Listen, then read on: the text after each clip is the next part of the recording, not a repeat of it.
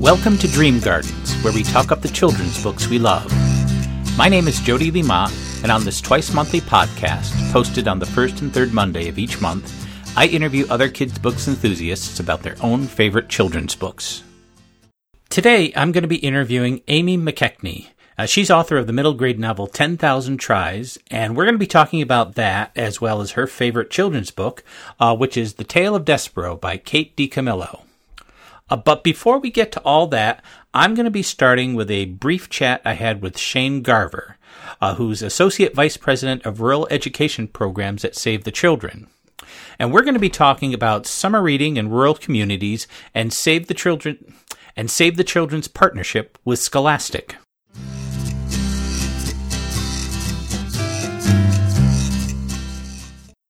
Today I'm speaking with Shane Garver, Associate Vice President of Rural Education Programs at Save the Children, and we're going to be talking about summer reading in rural communities. Thanks for joining me today, Shane. Well, thank you so much for having me on. Oh, absolutely. First, can you tell me a little bit about what exactly Save the Children is?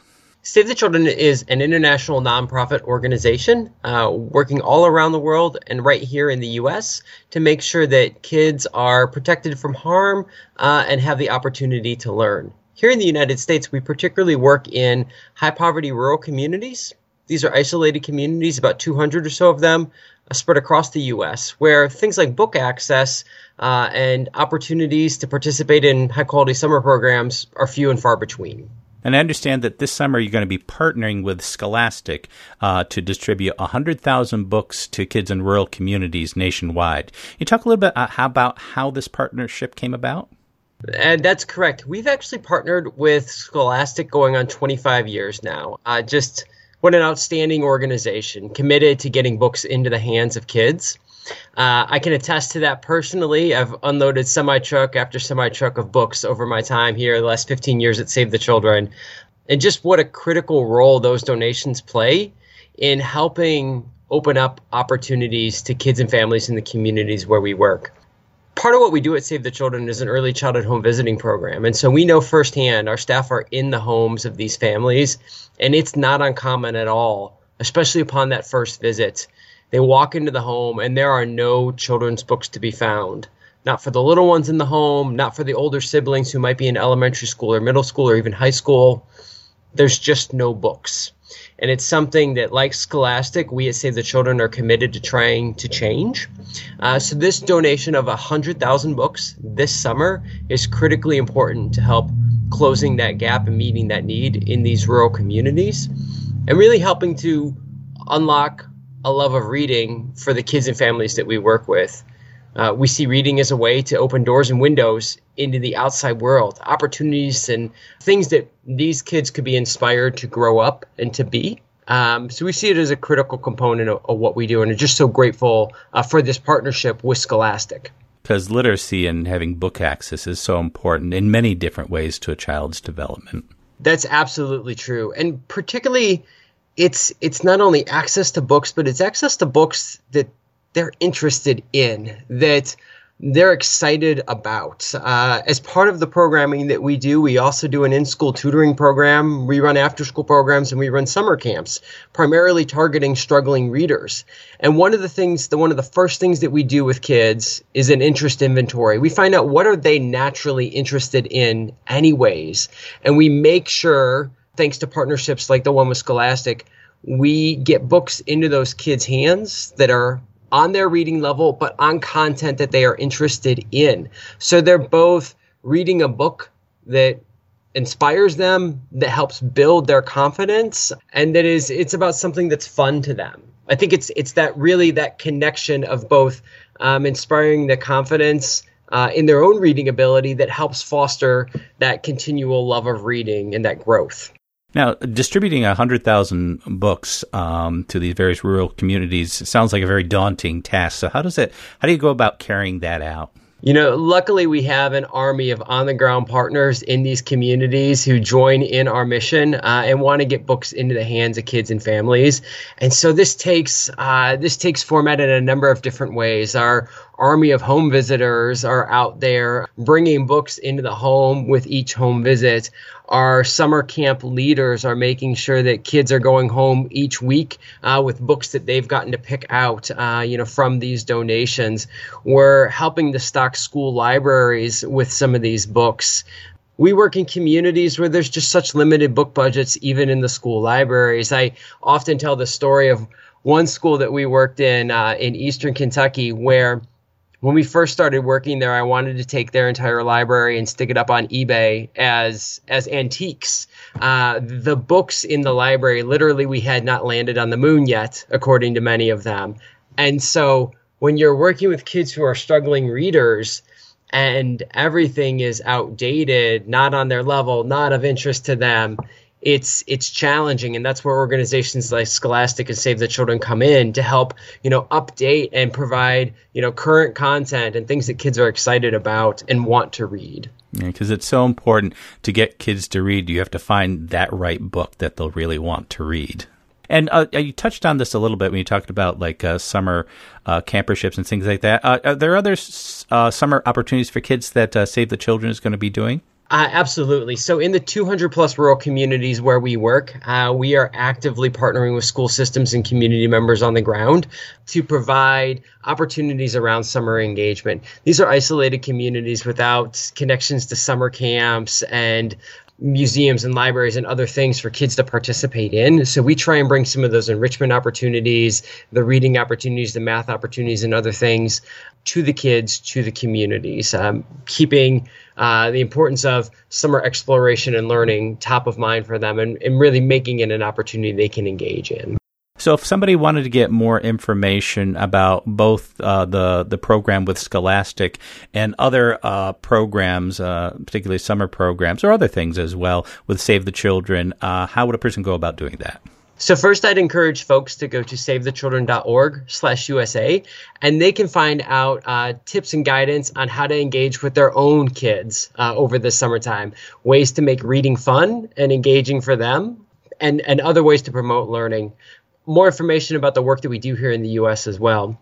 The other thing I'd encourage your listeners to do is to go to scholastic.com/summer and take part in their summer reading challenge. And this is critical because this can unlock participation in this program, can unlock donations to Save the Children to get more books into the hands of kids across this country. Well, Shane, thank you so much for taking the time to talk to me today about getting more kids to read. Well, thank you so much for promoting this. Appreciate it.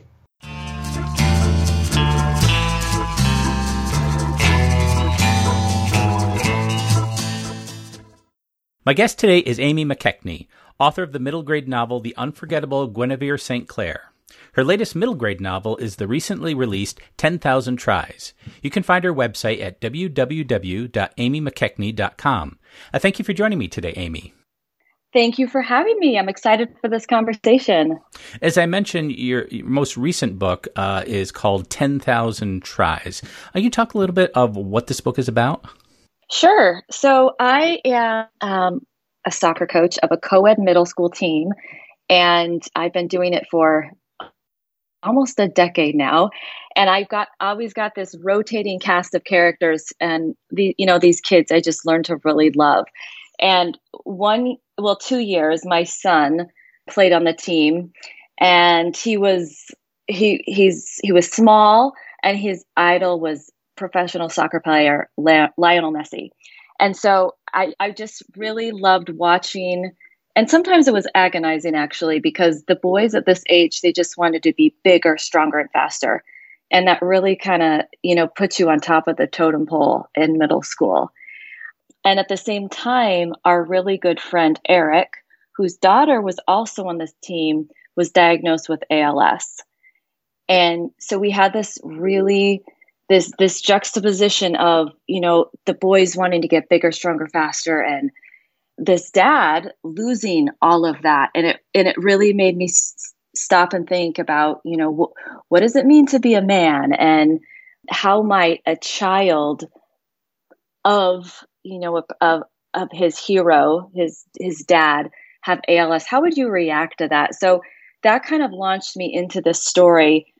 but not wanting to make it too sad. So then we also have this parallel story of Golden, that's his name, which gives his friends a lot of things to make fun of, trying to get to the championship game. And so they use, I don't know if you're familiar with like Malcolm Gladwell's 10,000 hours, you can become great at anything, which actually he says does not apply to sports, but I used it for this book.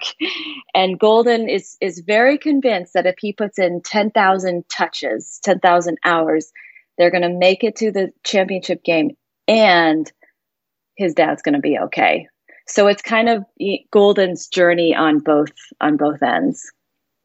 So it's both a sports book, but also a personal journey book, and you found a way to combine both of those things, which are, actually, I guess every sports story is also a personal journey story, I guess, too.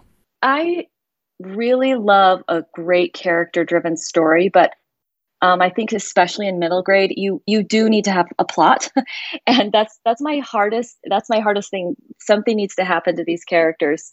But yes, I would say there's an inner and outer journey for many of the characters.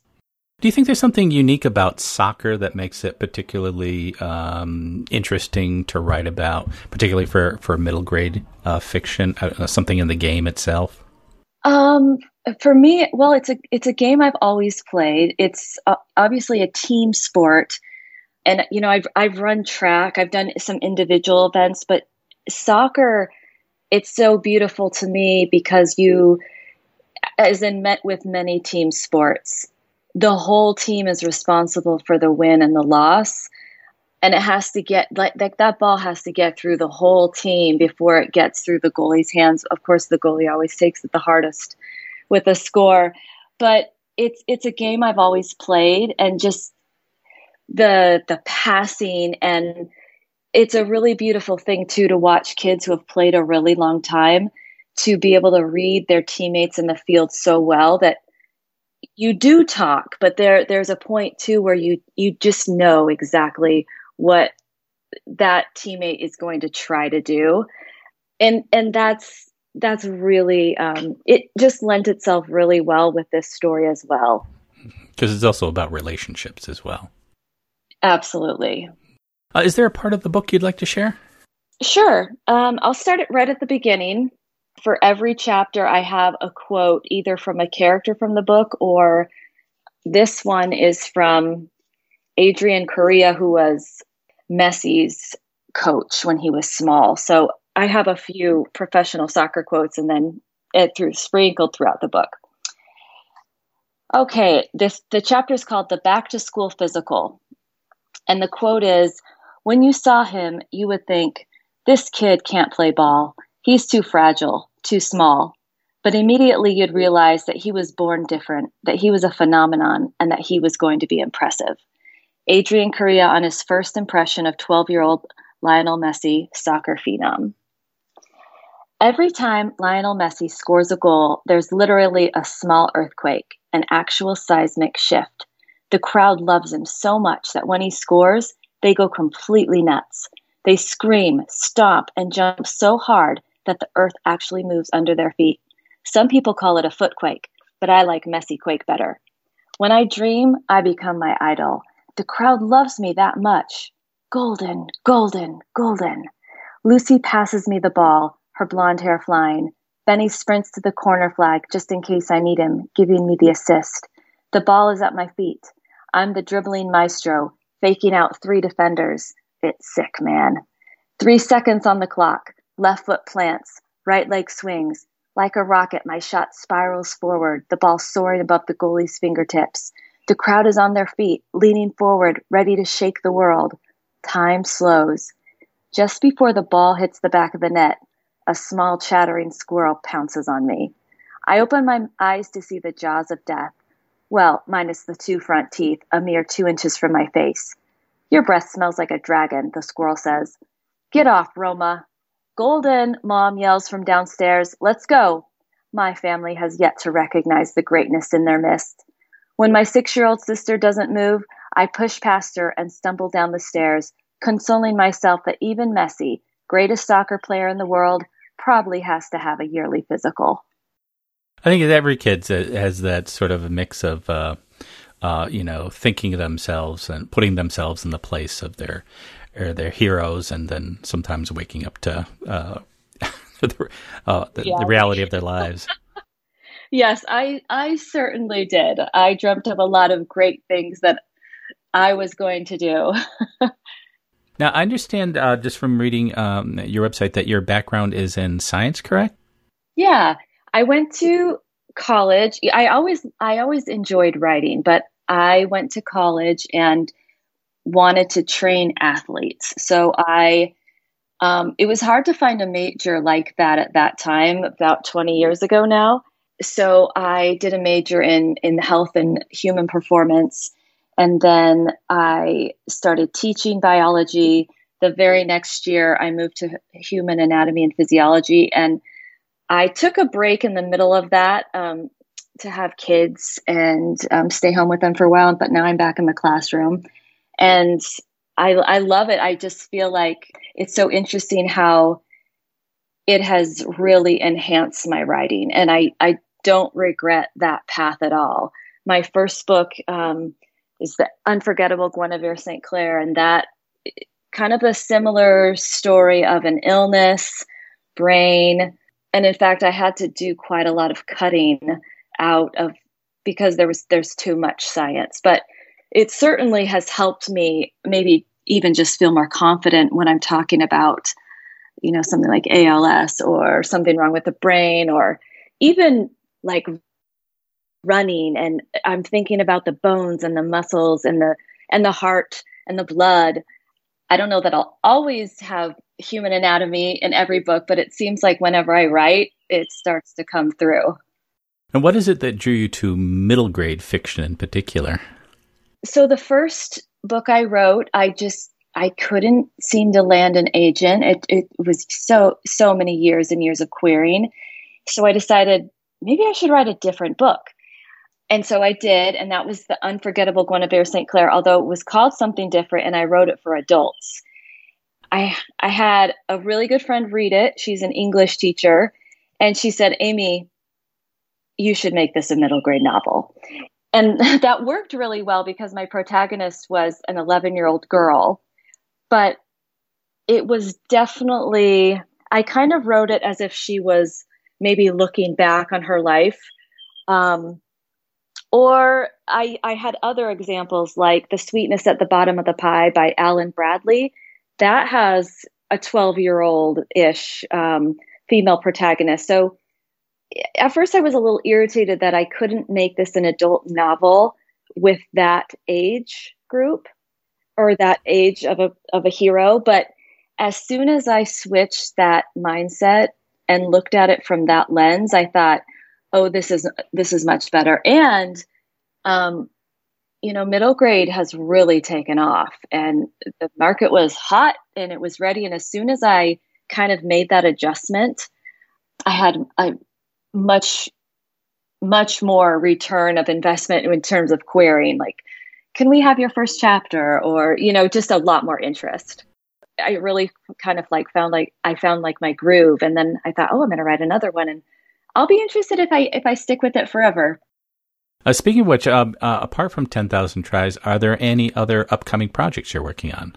Yes. It's a younger series, and it's about 6 very naughty children and their nanny happens to be a dog. And it's been very different than my first 2 books. And I would love to have 4 of them, like 1 for each season. And it's been such a joy. With my first 2 books, they're very, I don't know that I would say heavy, but they have a more serious subject and there's a lot of emotion. And I think even when I write them, I laugh, but I also cry. And I think with this next series, there's only a lot of laughing. So it's been really, really fun. I was going to say, it's hard to write a serious book with a dog as a nanny. Yeah, exactly. Exactly. Now, the book you picked for today as one of your particular favorite children's books is The Tale of Despero, which was written by Kate DiCamillo. I always have to point out is one of my particular favorite writers. And she wrote this particular novel in 2003. And for readers who haven't had the chance yet to read Tale of Despereaux, you talk a little bit of what this book is about. Sure. It was so fun to revisit this book. I hadn't read it for a while, and I just reread it. And it was just as special. It's about an undersized mouse. He's the runt of the litter, and he is different than all his brothers and sisters. And he's an embarrassment to his mouse family. And he discovers a book, and it starts with Once Upon a Time.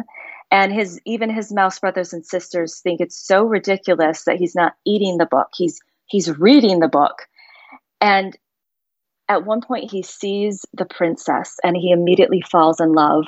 The princess is captured by a servant girl and a rat.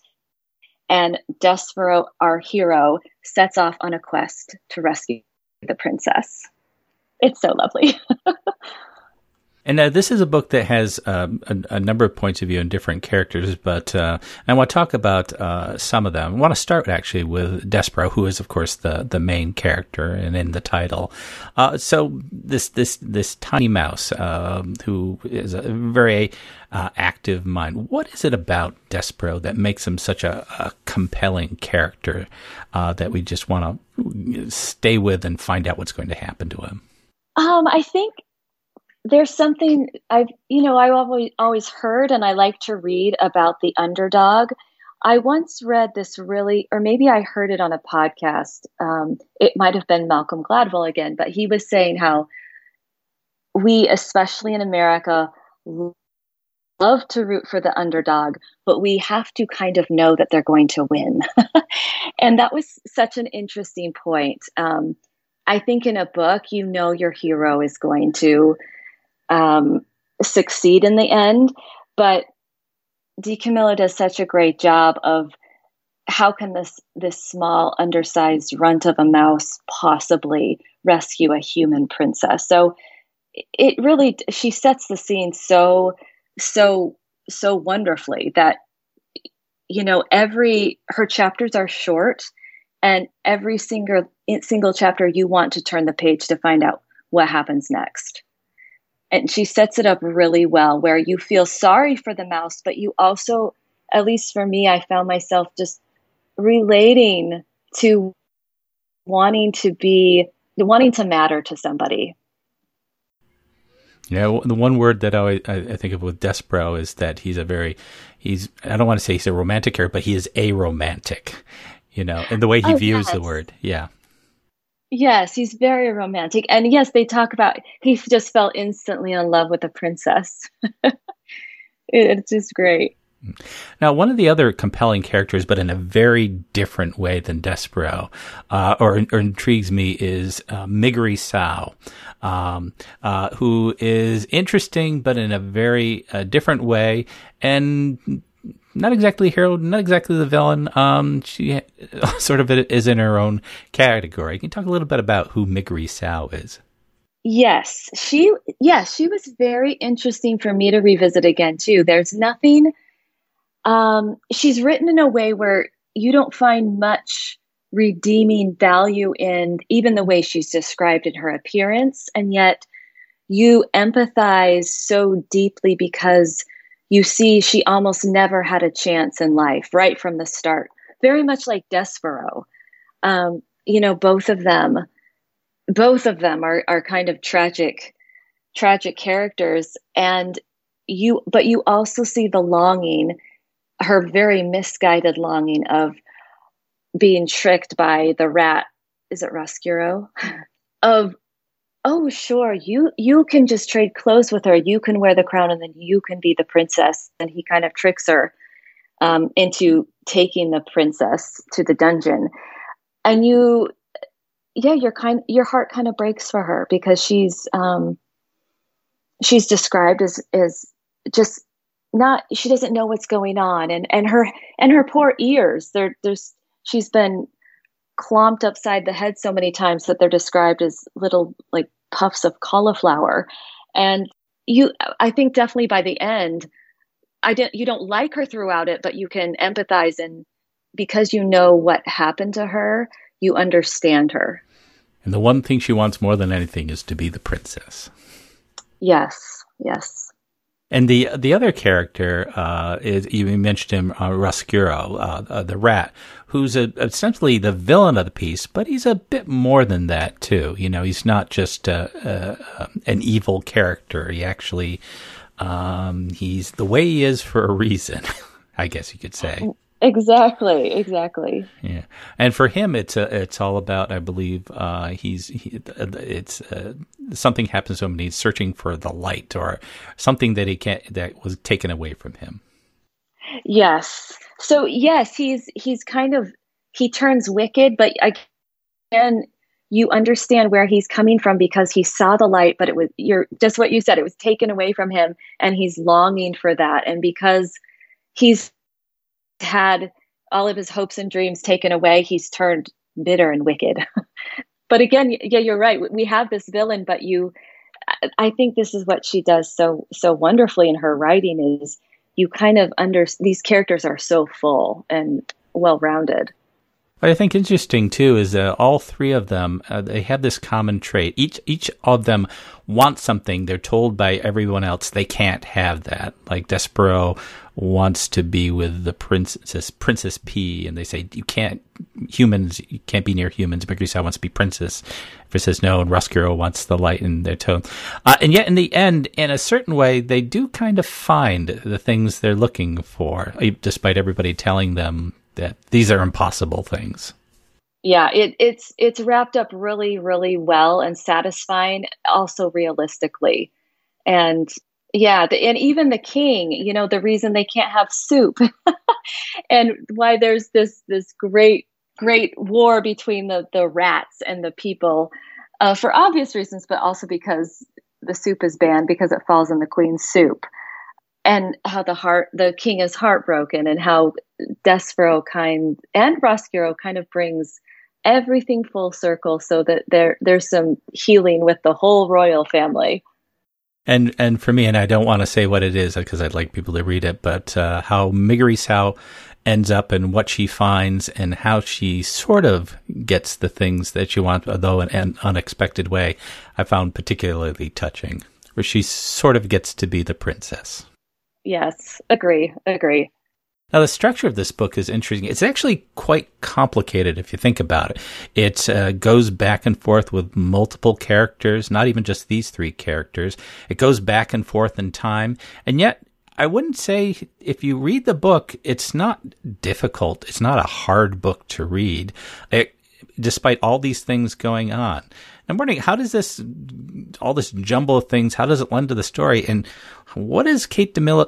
I mean, this is why Kate DiCamillo impresses me so much. How does she pull it off? All this, it seems on the surface, if you mapped it out, it'll look very complicated, but it doesn't read that way.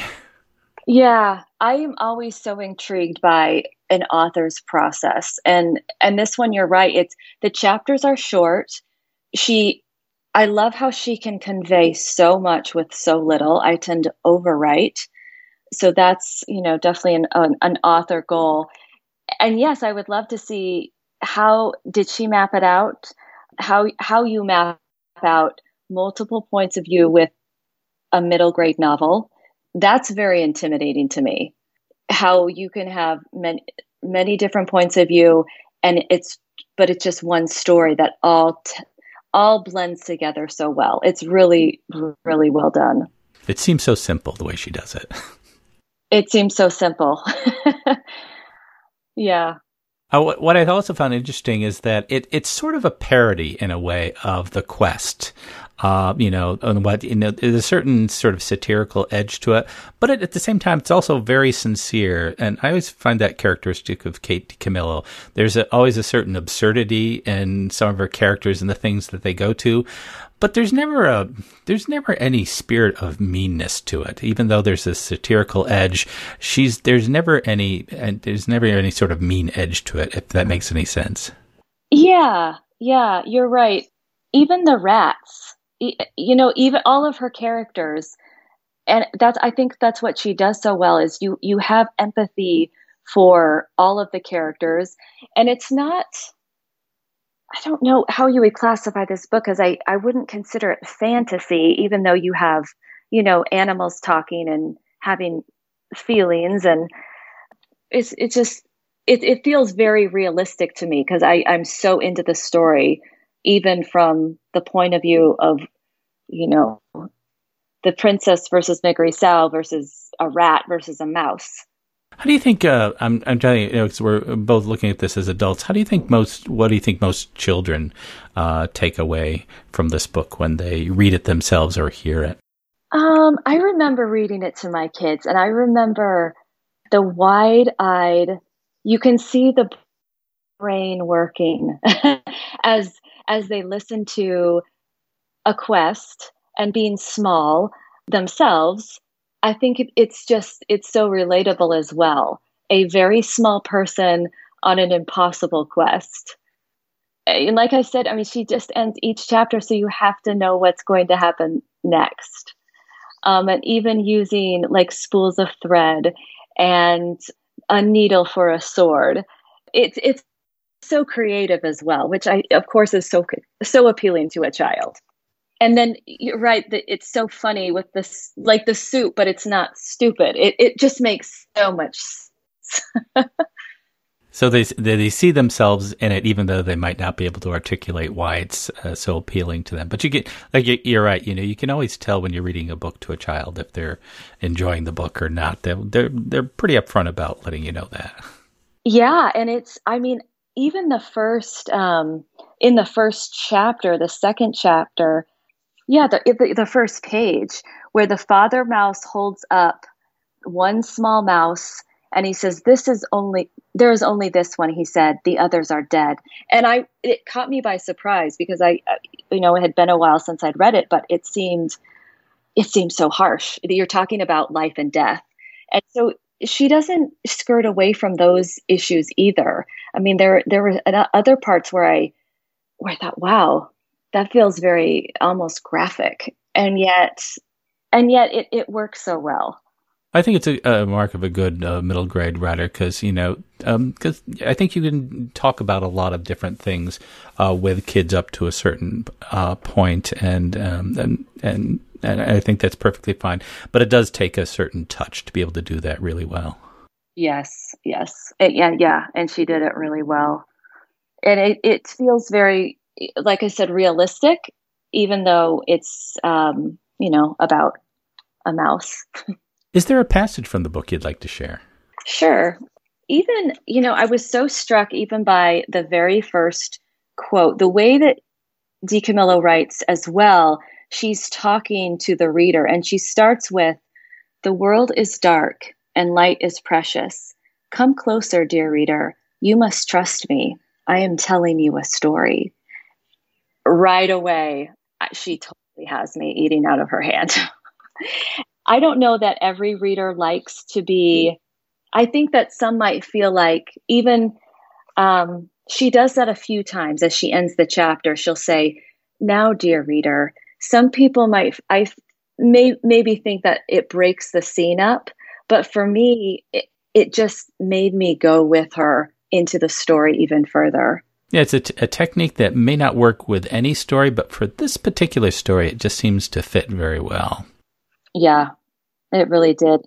Probably because it has a certain fairy tale quality to it, so that sort of old-time listen reader seems to just fit very well with that. Yes. And even, the second page, they talk about the mother who's very vain, and she's French, and she says, "Get me my makeup bag." She's just given birth to all these babies who have died except for the runt. And she says, "My eyes are a fright." And that made me laugh out loud. So you've got this tragedy, but you laugh too. To balance it out, yeah. Amy, thank you so much for taking the time today to talk to me both about your own book, 10,000 Tries, and for talking to me about Tale of Despereaux. I always like to talk about Kate DiCamillo books, so I really do appreciate it. So thank you for taking the time for all of that and talking to me about those books today. Thank you so much. And I hope anyone who listens to this reads Despero. It is a gem of a book. It won the Newbery, and so it's going to be good. But it's a gem. It's a keeper. And thank you for having me, Jody. That was really fun. You can find Amy's website at www.amymckeckney.com. Thank you for joining me on Dream Gardens. The theme music, titled All Together, is provided courtesy of Purple Planet Music. You can visit them at www.purpleplanet.com. Podcast cover art was created through Canva, which can be found at www.canva.com. You can find the Dream Gardens podcast website at jleemott.com and my author website at jodyleemott.com. You can also follow me on Twitter at DreamGardensJLM. The Dream Gardens podcast is available through iTunes, Stitcher, Spotify, or wherever you get your podcasts. If you like what you hear, please comment, share, or subscribe. And until next time, keep dreaming, keep growing, and keep reading.